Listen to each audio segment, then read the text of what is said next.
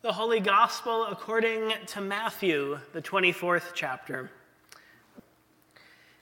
Jesus said to the disciples, "About that day and hour no one knows, neither the angels of heaven nor the Son, but only the Father. For as the days of Noah were, so will be the coming of the Son of Man. For as in those days before the flood they were eating and drinking, marrying and giving in marriage, until the day Noah entered the ark, and they knew nothing until the flood came and swept them all away, so too will be the coming of the Son of Man. Then two will be in the field, one will be taken and one will be left. Two women will be grinding meal together, one will be taken and one will be left. Keep awake, therefore, for you do not know on what day your Lord is coming. But understand this, if the owner of the house had known in what part of the night the thief was coming, he would have stayed awake and would not have let his house be broken into. Therefore you also must be ready, for the Son of Man is coming at an unexpected hour." The Gospel of the Lord.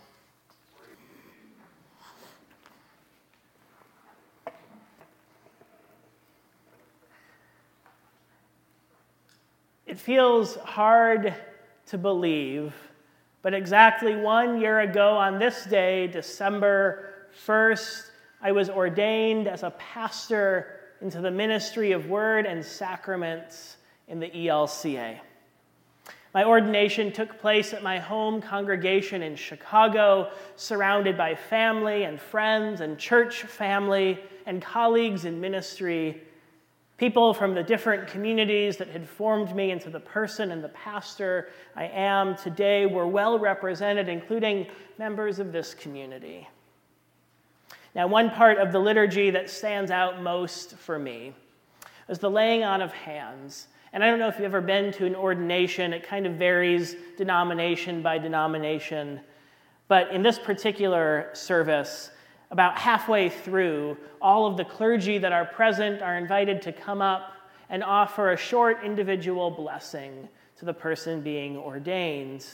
Now, there were about 20 or 30 pastors and deacons at my ordination, and I really don't remember what most of them said. I blame the cold medication I was on that day and just the utter surrealness of the experience.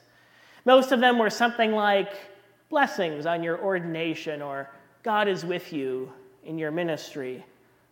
But one that I definitely do remember: "Pour down, O heavens, from above, and let the skies rain down righteousness." Whew. This particular blessing, no surprise, came from a retired seminary worship professor who was a member of that congregation. Talk about a wake-up call of a blessing. "Pour down, O heavens, from above, and let the skies rain down righteousness." Now, these are words that I would later discover come from an obscure, to me, Advent liturgical text based on Isaiah 45. If you know your Latin, the name for this text is Rorate Caeli, which is just the first few words of that in Latin, or more commonly in English, the Advent prose. That sounds delightful, doesn't it? "Pour down, O heavens, from above, and let the skies rain down righteousness." Traditionally, this text is included in both Catholic and some Protestant circles in liturgies honoring Mary during this season of Advent. But it feels appropriate to call to mind this rather jarring blessing, rather jarring memory of a blessing on a day when our texts also call us to wake up.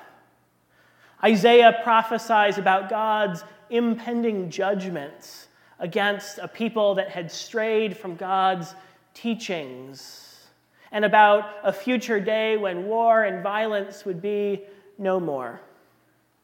More emphatically, and even with a tinge of fear and dread, Jesus calls us to keep awake because no one knows the day or hour when the Lord will come.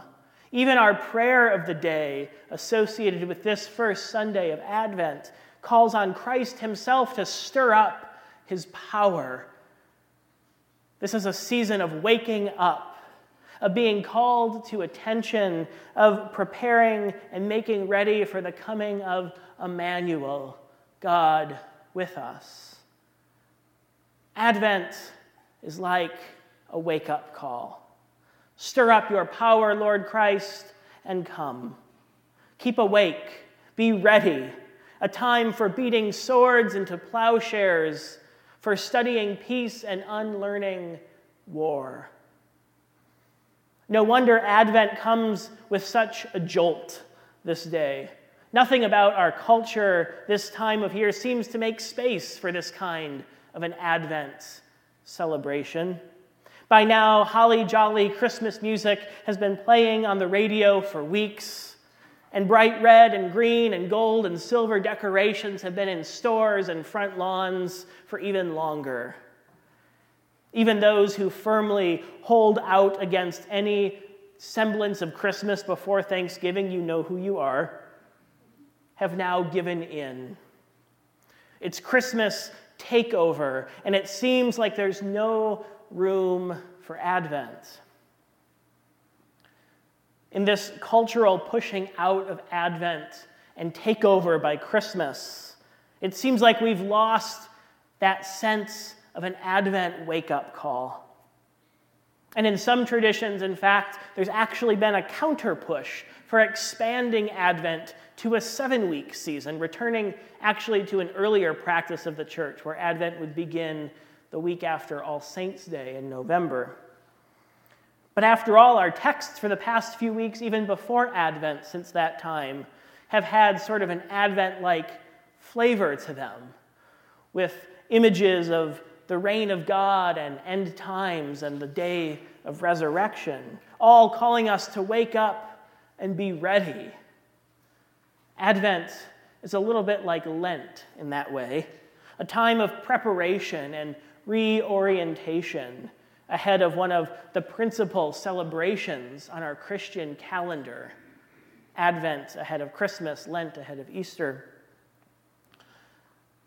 So what do we have to prepare for this Advent season? What does that preparation look like? Well, if we take our cue from the weekend's Black Friday and consumer marketing techniques, it's shopping for presents and wrapping those presents.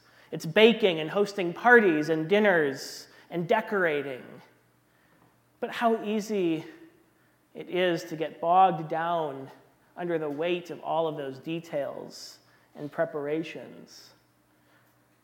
So what if instead we took our cue from Lent and took advantage of this season of preparation to back up a little bit, to nourish our souls, to take time to pause, to sit still, to reflect, to pray, and to sit for just a little while longer in the darkness before the dawn, to sit in that darkness on purpose. This Advent, I've been thinking a lot about the concept of light and darkness that gets associated with this season, because traditionally this is the season where we hear a lot of that imagery of light and dark. We look forward to the dawn. We look forward to the coming of the light that dispels the darkness, as though darkness is a bad thing to be defeated and light is a good thing. But what if we could actually imagine darkness as a good thing? What if we could dwell in the darkness of this season and learn to walk in the dark? After all, some of our most significant Bible stories happen in the darkness. God creates the world from a murky abyss. Jacob wrestles with God all throughout the night. God leads the Israelites out of slavery under the cover of nightfall. And an angel visits Joseph in a dream as he sleeps to tell him the news of Mary's pregnancy. It seems like the Bible is trying to tell us something about darkness. In darkness comes creation, liberation, promise. This, it seems to me, is more the darkness of the womb and less the darkness of the tomb. Darkness that is growing new life and giving birth and making way for new hope. After all, Isaiah's words come to a people that are facing darkness, destruction, exile, and trauma. But that doesn't make God's promise for the future any less certain. The day when war will be no more has yet to happen. Our experience teaches us that much. But the prophet proclaims, "Come, let us walk in the light of God now," even in the darkness. As if to say, both can be true, light and darkness together, not as one enveloping the other. Next week at Unity, in this space, we'll observe Blue Christmas, a special service that carves out space for those who aren't quite feeling the holiday spirits for whatever reason, whether it's grief or depression or anxiety. But Blue Christmas is a time to intentionally sit in a quiet, darkened space, to worship, to pray, to sing, to reflect, because we know that God is as much in the darkness as in the light. And perhaps God is felt even more strongly in the darkness and in the dark places. As one writer puts it in a blog post this week, Advent reminds us that God seeks us out where we are right now, not where we should be by our own or anyone else's estimation. God seeks us out when we are in exile and when we are suffering, when we are callous and cowardly, when we are more concerned with common sense than faithfulness, when we are fearful and arrogant, when we are lost and broken, when we are sad and alone, when we are traumatized and wondering when the light will start to win, when we feel forgotten and bored and insignificant and tired, when we are wounded, and when we are the ones doing the wounding. This year, I'm thinking of Advent's wake-up call as less of a blaring alarm clock and more maybe of a meditation bell. It doesn't rush us toward Christmas. It invites us to linger. Linger in the darkness. Let your eyes adjust to the night. Give it time. Even there, even now, God is with us still.